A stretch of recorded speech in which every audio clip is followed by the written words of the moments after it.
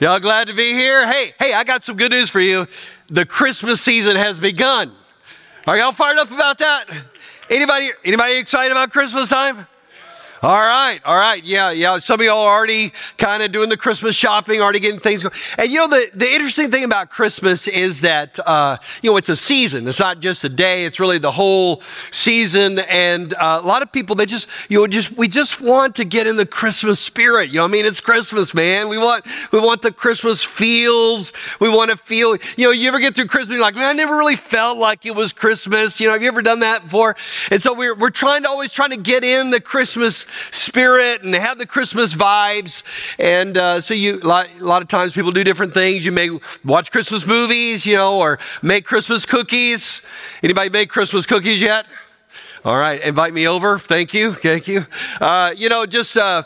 Trying to do things because, you remember when you were a kid, how magical and wonderful it all was and exciting. And I want that for my kids. I want that for my grandkids. I want them to feel Christmas. But here's the deal, man. And there's nothing wrong with that. All right. There's nothing wrong with just wanting to feel the Christmas spirit, sort of the wonder of Christmas. But most of the time when we get to the wonder part of Christmas, we run to fantasy, right? To just, made up stories, just looking at what people decorate in their yards for Christmas. You got to tell, kind of what they're leaning into for Christmas, the wonder of Christmas, some made up fantasy story. But here's the real deal. If you really want to know about the wonder of Christmas, the amazing thing about Christmas, you don't run to fantasy, right? You're going to find it in reality. You're going to find it in history. You're going to find it in the person of Jesus Christ. That's where the wonder and amazement really is. In fact, the Christmas story is rooted in the Old Testament. And God spoke through a prophet Isaiah about the coming of the Lord Jesus. And I just want to mention this by way of introduction this morning in Isaiah 9. He says these words, "For a child will be born to us, a son will be given to us, and the government will be on his shoulders, and he will be named Wonderful, Counselor, Mighty God, Eternal Father, Prince of Peace." So he's talking about the coming of the Messiah, the coming of the Lord Jesus, and he starts to give all these descriptive words, these adjectives of what his coming will be like. And the very first adjective is the word wonderful. He's just going to be wonderful. Now, when we say the word wonderful in English, we mean great, right? Like we had a wonderful time on our beach vacation this summer. We just had a wonderful time. Or we had a wonderful time at dinner last night with friends, and the food was wonderful, right? What we mean is it was great. But when the Hebrew writers wrote this word wonderful, they did not mean great. The word literally means to be full of wonder, to be full of mystery. It's too big. We can't get our minds right. We can't understand it all. It's too mysterious. It's too full of wonder. It's too lofty for us. In fact, the same word is used in Psalm 139. Psalm 139, God's talking about how God created you in your mother's womb and he knows everything about you. And then at the end of that verse, it says this wondrous knowledge is beyond me. It is lofty. I am unable to attain it. It's like, man, my mind just can't go there to fully understand what God is doing. Now, listen, that's what Isaiah said the coming of Jesus is going to be like. It's going to be so full of wonder that you're not really going to be able to understand it all. It's so amazing, so mysterious, so incredible that it's beyond us. It's too lofty. We can never get to the bottom of it. People say, well, you know what? Christmas sermons, I listen to this guy on I guess it was Instagram or something like that, and he was talking about preaching Christmas sermons. He talked about how hard it is to preach Christmas sermons because, you're only dealing with a handful of texts. We're all dealing with the same few passages, and every year, people are expecting, some big message like today. You're probably going, come on, Craig, come on, take it up, man, come on. And you're like, man, there's so much pressure, and we only deal with it. But here's the deal. It's beyond us. It's too deep a well. I mean, we can't really fully comprehend what God was doing on that very first Christmas night. You may say, well, what's so wonderful about Jesus? Well, I'm glad you asked. I want you to get your Bible out, open it up to John chapter 1. Because we're going to look at the wonder of Jesus, how he is wondrous to us. John chapter 1. While you're turning there, let me just tell you this short little story. In the early 1900s, there was a farmer in southwest Arkansas. Anybody here from southwest Arkansas? Murfreesboro area, Texarkana area. And he was out there just kind of plowing the land, doing what farmers do, and he found this kind of crystal-like rock. He picked it up, took it in. Sure enough, it's a diamond. And what he didn't realize is that his farm was actually a field full of diamonds. And of course, once the news got out, a lot of people started coming there to try to find diamonds, and they put up this whole tent city where people come to hang out. And you could just see all these people everywhere just digging in the ground, trying to find diamonds. In fact, it was a working diamond mine for several years. Now it's just turned into part of a state park. In fact, here's a picture of it, Crater of Diamond State Park. You can still go out there today, dig around the ground. If you find a diamond, it's yours for free, all right? But the reason why I tell you that is because when you look at John chapter 1, it is a diamond-rich field. Now, that farmer could kind of look out over the farm and go, I don't see anything great, and we move on. And you could do the same thing with this patch. You go, oh, man, I've heard 100 sermons out of this thing. Man, I've seen this before. I know all this before. You're not telling me anything I don't already know. But listen, if you just dig around a little bit, if you just dig around, you're going to find some diamonds in here of the wonder of Christmas.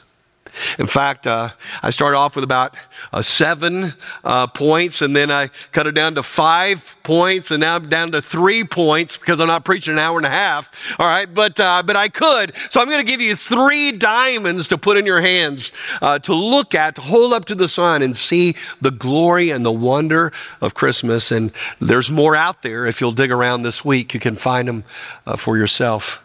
But let me give you 3 wonders of Jesus, all right? Here's the first one. I'll write this down. The wonder of his identity. The wonder of his identity. Look at John chapter 1, beginning at verse 1, and this is the word of God, amen? In the beginning was the Word, and the Word was with God, and the Word was God. He was with God in the beginning. All things were created through him, and apart from him, not one thing was created that has been created. Here, John is really beginning right off the bat with Jesus' messianic resume. If you had a resume, if I were to say, hey, give me your resume, what would I expect to see on it? Well, at least some of the basic stuff, right? I'd expect name, date of birth, address maybe, and then it kind of get into the body of stuff that you've done, where you were educated, so on. Right off the bat, John starts off with the basics about Jesus. But even the basics are mind-blowing and mind-bending to fully understand. For example, birthday, well, look how he starts. In the beginning. In the beginning. When John writes in the beginning, he's reaching all the way back to the very first words of the Torah. Right? In Genesis chapter 1, verse 1, in the beginning, God created the heavens and the earth. And when he says in the beginning, he's talking about that beginning, the beginning before time, the beginning before matter, the beginning before space. Beginning before anything, there was Jesus existing in the beginning. And when you think about it that way, there was never a time when Jesus did not exist. There's never a time when Jesus will not exist. Jesus has always been, always will be. He is even now. He was in the beginning. Jesus doesn't have a birthday, I guess is what I'm saying, all right? You say, well, wait a minute, what about Christmas? Isn't that Jesus' birthday? Well, that's when he came into the world, but that wasn't when he began. Jesus came into the world on that day, but he had existed long before. Now, and this is kind of the difference between you and Jesus, all right? When you were born, that's when you began to exist. You didn't exist beforehand. God knit you together and you gave life in your mother's womb. This is why we're staunchly pro-life, because we believe life starts at conception in the womb, right? But that's not the case with Jesus. Even though Jesus was born, Jesus had already pre-existed long before that, reaching all the way back to in the beginning. I like what Paul writes in Colossians 1:18. He is the beginning. I like that, right? He is, not only was he in the beginning, he is the beginning. Everything begins with Jesus. New life begins with Jesus. If you're looking for new beginnings, you're going to find that in Jesus. You know, all of us want new beginnings, right? We want to start over. Every time you hit a bad shot on the golf course, hey, can I just drop a ball, and hit that thing again? Can I have another shot at that one? We always want something new. And that's why we look forward to the new year. That's why we celebrate the new year, because this may have been a horrible year for you. This may have been a terrible year for you, or it might have been a great year, but we look forward to the new year when I can turn the page, and now it's a new year. Everything starts fresh again. Well, listen, the way we find newness is we find it in Jesus. If anyone is in Christ, the Bible says, he is a new creation. The old is what? Gone, and the new has come. And so here he is. First thing we learn about Jesus is his existence reaches all the way back to the beginning. What about his name? In the beginning was the Word. Circle the term Word there. What does that mean? In the beginning was the Word, and he goes on to say, the Word was with God. The Word was God. Down in verse 14, the Word became flesh. What does that even mean? I know many times when I'm talking with people that, they don't know Jesus and we're reading through this, I was like, what does that even mean? Why does he use the term the Word? Well, a little history here. Heraclitus was a Greek philosopher. And he was really the one to originate Greek philosophy as we know it, predating Plato, Socrates. He was the man who coined the phrase, you never step in the same river twice. And he believed that the world is constantly changing and constantly morphing. But he said the reason why the world doesn't spin out of control in all this change is that there's some force that holds everything together and that keeps it together and is a source of life in it. And it's a source of reason, it's a source of power that holds everything together. And he coined the phrase, the Logos is what does that. The Logos, it was an impersonal reason, impersonal force that holds everything together and gives life to everything. It's called the Word. Now, Heraclitus lived in Ephesus, which is in modern day Greece today. John, the Apostle John, is now writing from Ephesus 500 years later. And by the way, if in the beginning perked up the ears of the Jewish audience, the Word perked up the ears of the Greek audience. And they're like, in the beginning was the Word. This impersonal force that you think that originated and holds everything together. That force, the Word, has a name, and his name is Jesus Christ. In the beginning was Jesus. You're going to see in verse 14, he's talking about Jesus there. He is the Word, the one who created everything, that sustains everything. In fact, look at verse 3. That's basically what he says here in verse 3. All things were created through him. Everything in the material world, everything in the earth, everything in the universe, everything in the immaterial world, everything in the heavens. All these things were created through Jesus Christ in the beginning. He holds everything together. Listen, when you feel like life is spinning out, only Jesus holds it together. When you feel like life is so uncertain, only Jesus can hold things together. Listen, I've been married 36 years, all right? Praise God. That is long suffering on Liz's part, all right? Just go up to her and just say, bless your heart, all right?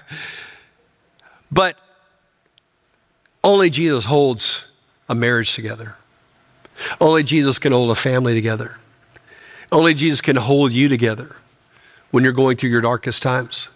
And here he says, who is this again? What is Jesus' resume? He's from the beginning. He is in the beginning. He existed in the beginning before anything. In fact, everything was created by him and for him. That he is the Word, the very source of life. And where exactly does he dwell? Well, look at what it says. In the beginning was the Word, and the Word was with God, and the Word was God. He was with God and he was God. Now we're getting into the deep end of the pool, all right? Now we're getting into the mystery part, the wonder part, the part where we say we can't quite get our mind around it, because the Bible teaches us that God exists as one God in three persons, Father, Son, and Holy Spirit. That's called the Trinity. Right? The Bible teaches us that. Yeah, the word Trinity is not in the Bible, but over and over and over, we see the Father, the Son, and the Holy Spirit appearing. I'm not going to give you a whole sub-sermon on that. I've taught on that in other times, but many people try to get their minds around it, right? I remember some say, well, it's kind of like a three-leaf clover. It's like different parts of the clover, but one plant. You know, others say, well, it's kind of like H2O. You got the vapor, and you got the ice, and you got the liquid, and some people say, well, it's like light. You have a white light, but when it's refracted, it goes into three primary colors. You know what? Any illustration you try to use is going to fail at some point, right? Because it's just beyond us. But here John is talking about Jesus. His focus is Jesus. And he said, in the beginning was the Word, the one who created all things. And he was with God. And at the same time, he was God. Some have erroneously translated was a God. That's not what that says, not what the text says. Go to the Greek, do the study. He was God. He was with God and what God in the beginning. Jesus in the Godhead, the eternal Son, existing in fellowship with the Father and the Spirit. And you know, we get a little flavor of this in John 17 when Jesus was in the upper room right before his death. He was praying. And this is what he said, now, Father, glorify me in your presence with that glory which I had with you before the world existed. Right? Boom. Right? I mean, is he mind-blowing here? I mean, wow. He's got God. Father, I can't wait to be with you and have the glory that I had with you before the world even began. That's who Jesus is. This is the Word now becoming flesh. This is the wonder of Christmas. And this is really what Charles Wesley was really trying to capture in his Christmas song. Listen to these words. You've sung them many times before, but just now savor them. Chew them up in your mind. Let savor these words. Veiled in flesh, the Godhead see. Hail! The incarnate deity. Pleased with men to dwell. Jesus, our Emmanuel, God with us. That's the mystery and the wonder of Christmas. That's the wonder of his identity. J.B. Phillips, the great pastor writer, he said this, if God was small enough for me to figure out, he wouldn't be big enough for me to worship. And I believe that's true, right? There's this mystery. People go, well, I can't really understand that. Welcome to the club, all right? We can't fully understand. It's beyond us. It's too wondrous for us. The wonder of his identity. But there's more. If you keep digging, you'll find another diamond. Here it is, the wonder of his gift. The wonder of his gift. Look at verse 4. In him was life, and that life was the light of men. And the light shines in the darkness, and the darkness did not overcome it. Circle the word life there. It's usually the word bios, which we get the word biology from, the study of physical life. It is not that word here, though. It is the word zoe, which means fullness of life, or deeper life, or the source of life. It's the idea of John 10:10. I've come that you might have life and have it to the full. You know, there are a lot of people that are alive, but they don't really have life. Do you agree with that?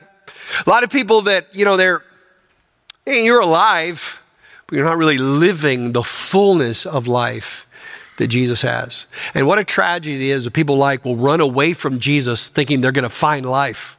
You know, what a tragedy. Man, I'm going to get rid of Jesus. I'm not going to read my Bible anymore. I'm going to have a party over here. That's really living, man. Wrong. You're going to find how empty that is. Well, man, I'm going to put everything into this job, and I'm going to get this promotion. I'm going to get that corner office. I'm going to sacrifice my family, do whatever it takes. You're going to find how empty that is. Only real life that's worth living is found in Jesus. In him was life. And look at it, what it said. And that life was a light of men. That Jesus' life brings light to our life. You know, we love Christmas lights, right? So how many of you have got your lights done on your house, right? Got some lights done on your house yet? Nobody? All right, well, y'all need to get busy. All right, yeah, now a few of you. Okay, all right, now you're making me raise my hand. All right, I've done a few lights. You know, I was thinking this year, talking with Liz, we're going to really go all out this year. We're going to go all out. We're going to put the lights on the house. We're going to go all out. I mean, this is the year we're going to do it. And then got a bid for that. And I said, we're not going to go all out. We're not going all out. So I'm out there putting my goofy little lights, you know, in our front yard. But we love light, right? Because it removes the darkness. And what John is saying here is that the world is a very dark place. Would you agree with that? This world is a very, very dark place. And in the darkness of this world, Jesus came as a light. He came as a light in this dark world.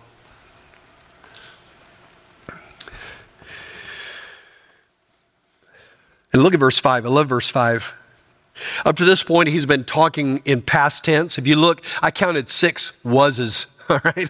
6 times the word was is used. Past tense, past tense. Then you get to verse 5, and then it says it shifts to present tense. And the light shines, literally continues to shine in the darkness. And so the idea is that when Jesus came, now with his coming, there is finally light. All right. Now that there's hope and there's light in a dark world because Jesus Christ has come and that light continues to shine. And anytime the gospel is preached, the light of God is shining.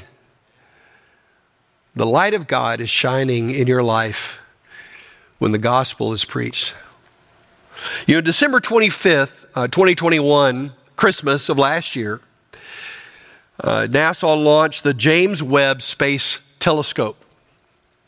And it's really cool because you can go online and you can actually see images live streaming from deep space. And it is going out into deep space, capturing incredible images of space. And what they're discovering is just confirming what they already know, especially with regard to light.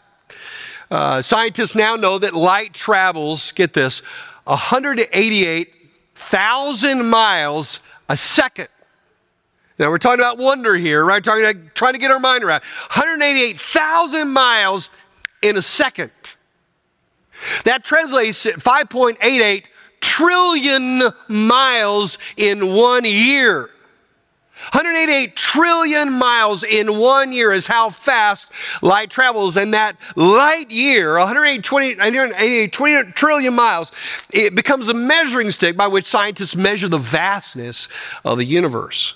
And so it's interesting that they can actually use this to determine how long it takes for light to get to us here on Earth. For example, just thinking about how fast light travels, light from the moon to get to Earth only takes 1.3 seconds. All right, so it's super quick, right? 1.3 seconds from light emanating at the moon to us, 1.3 seconds. Light from the sun to get to us only takes 8 minutes. All right, 8 minutes. It originated on the sun, and now it arrives to us 8 minutes later. Pluto, if you go to the very far reaches now of our solar system, light from Pluto to Earth would take 5.5 hours.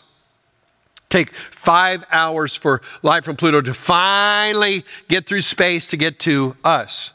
And that's fairly impressive, but once you get outside of our solar system, you go into deep space, it really becomes mind-bending how far light travels.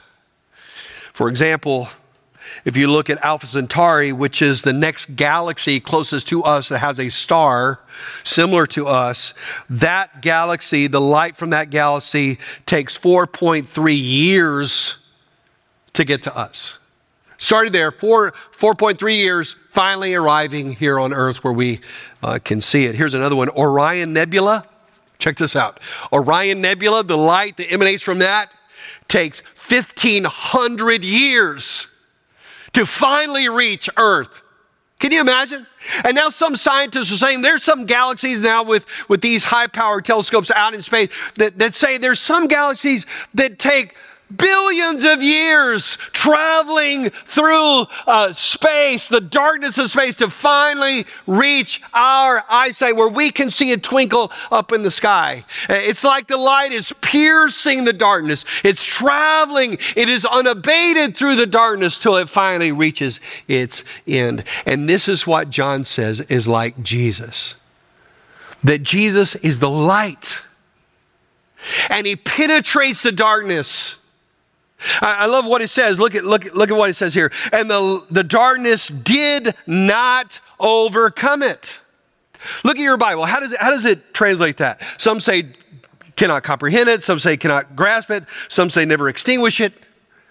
The word to overcome there literally means to lay hands on, to overtake. All right. If I were to bring you up here and I'm like, lay hands on you and overtake you, overpower you, that's what the word means. He said that, and it indicates, the verb indicates an action in a point in time. So what John is saying is there was a time when the darkness tried to put out this light, tried to overcome the light, but the light would not be put out.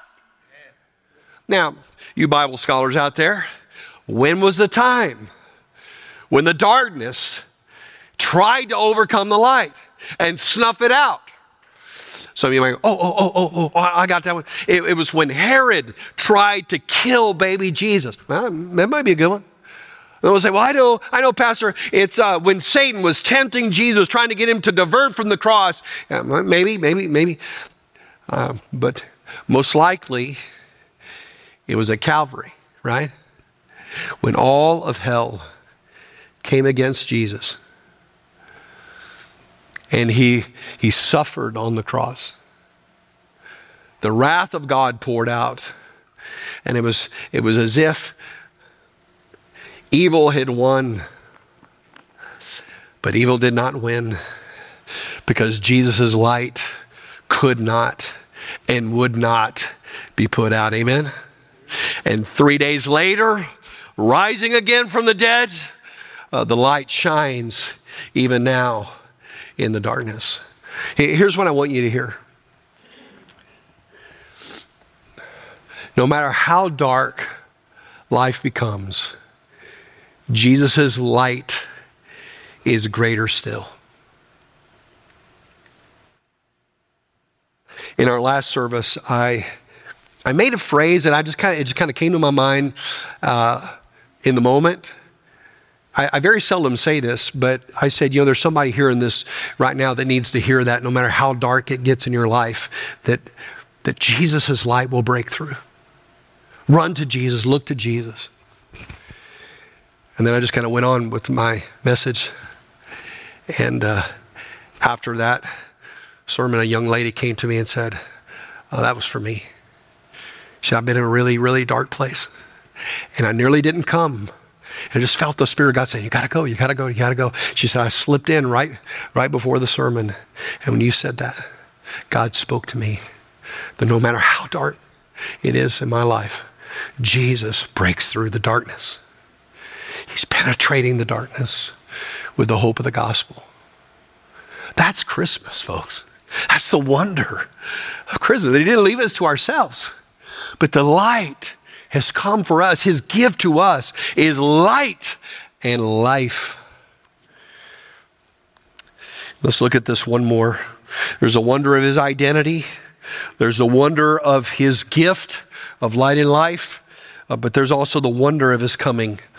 Look at verse 14. The Word became flesh and dwelt among us, and we observed his glory, the glory of the one and only Son, of the Father, full of grace and truth. This is really what Isaiah was talking about when he said there's going to be a son coming, there's going to be a child of wonder born, right? A boy wonder given to us. That's what he was talking about here. And he said, John is now writing all these years later, 700 years later. He's like, we saw him, man.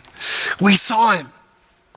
John wrote the Gospel of John as the oldest and last surviving apostle. All the other apostles are dead now. They've all been martyred.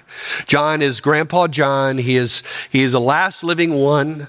And I can imagine people gathering around him to hear and just be in the presence of the last apostle that was with Jesus. And not just an apostle, one like Thaddeus, or some guy that we didn't hear about. This is one that Jesus loved, right? This is one that was closest to Jesus. He was like Jesus' very best friend. And here he is, the people huddled around him. And I can just imagine him leaning forward with his eyes gleaming and said, we beheld his glory. We beheld him. The only begotten of the Father, full of grace and truth. The word beheld there means to be amazed at, to stand in wonder of. Let me ask you something. Have you stopped long enough to just be in amazement and wonder of Jesus? That's where you find the wonder of Christmas, is in the wonder that this God from the very beginning, who created everything, came to us bringing light and life, that he came to us and came for us. In November of last year, a 70-year-old British woman walked into an auctioneer's office with a small bag of costume jewelry she had collected from several estate sales. She loved to go to the estate sales and didn't really know if anything she had was of value. In fact, she thought that at one point she would just toss it because she thought it was all just kind of junk. But her best friend convinced her, hey, you should at least have it looked at. And so she gave it to this auctioneer, and he said he would take a look at it and call her if he saw anything that was worth value, and he dropped it on his desk. And the bag sat there for about 3 weeks. Finally, he decided to take a look. He loosened the tie around it, dumped it out on his desk, and kind of with a pen just started kind of examining the pieces. Only one seemed somewhat interesting, but he was sure it was a fake, but he went ahead and sent it off to a jeweler, and actually came back that the diamond he thought was fake was actually real. And not only is it actually real, but it was a 34-carat diamond worth over $2 million. Here's a picture of it. The coin just kind of gives you the idea of the size of this thing. $2 million that this woman had just kind of collected around the house and just sitting on the guy's desk. Nobody really, I thought that she nearly threw it away. It was just mind-boggling, right?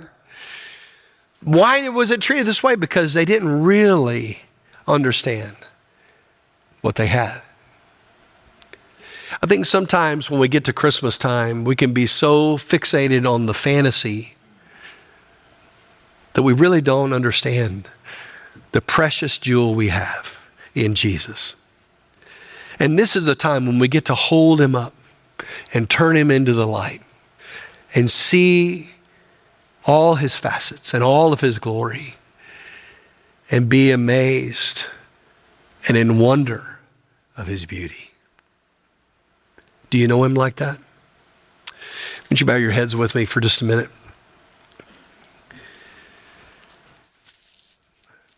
Maybe this morning you were here and God brought you here because he's redirecting you back to Jesus.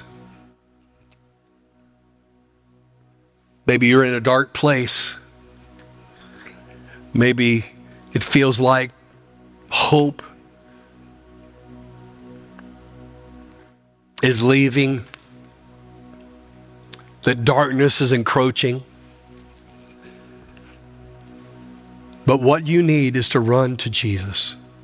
In Jesus, there is life. If you want life, it's in Jesus. If you want light, it's in Jesus. If you want to start over, it's in Jesus. If you're looking for hope, it's in Jesus. Jesus came to you. He penetrated the darkness. He came to us on that Christmas morning so that you could know him and follow him. In fact, John wraps up his gospel with these words. He said, these things are written that you may believe that Jesus is the Messiah, the Son of God, and that by believing you may have life in his name. So let me ask you something. Have you given your life to Jesus Christ? I didn't ask if you're going to church. I didn't ask if you believe in God. I'm asking you, has there been a moment in time when you have recognized your sin and you've asked Jesus Christ to forgive you of your sin, to come into your life, to wash you clean, and you've committed your life to following him? And if today you are unsure of your relationship with God, then now is a time to come to Jesus, to turn to Jesus. I'm going to pray a simple prayer of faith, just confessing our sin and asking Christ to come and forgive. And listen, today, if you've said, Pastor Craig, I've never done that, or I don't know for sure if I'm saved, then I want to ask you right now with your heads bowed, I'm going to invite you to pray that prayer with me. But if you're here today and you say, Pastor, that's what I need, just heads bowed, nobody looking around. Pastor, that's what I need. I need Christ in my life. I want you to just lift up your hand. Pastor, pray for me. I'm not going to call you out, but it lets me know that God's working in your heart. And I'm just going to lead you in a prayer right where you're seated. All right. Thank you. Thank you. Lift up your hand. All right.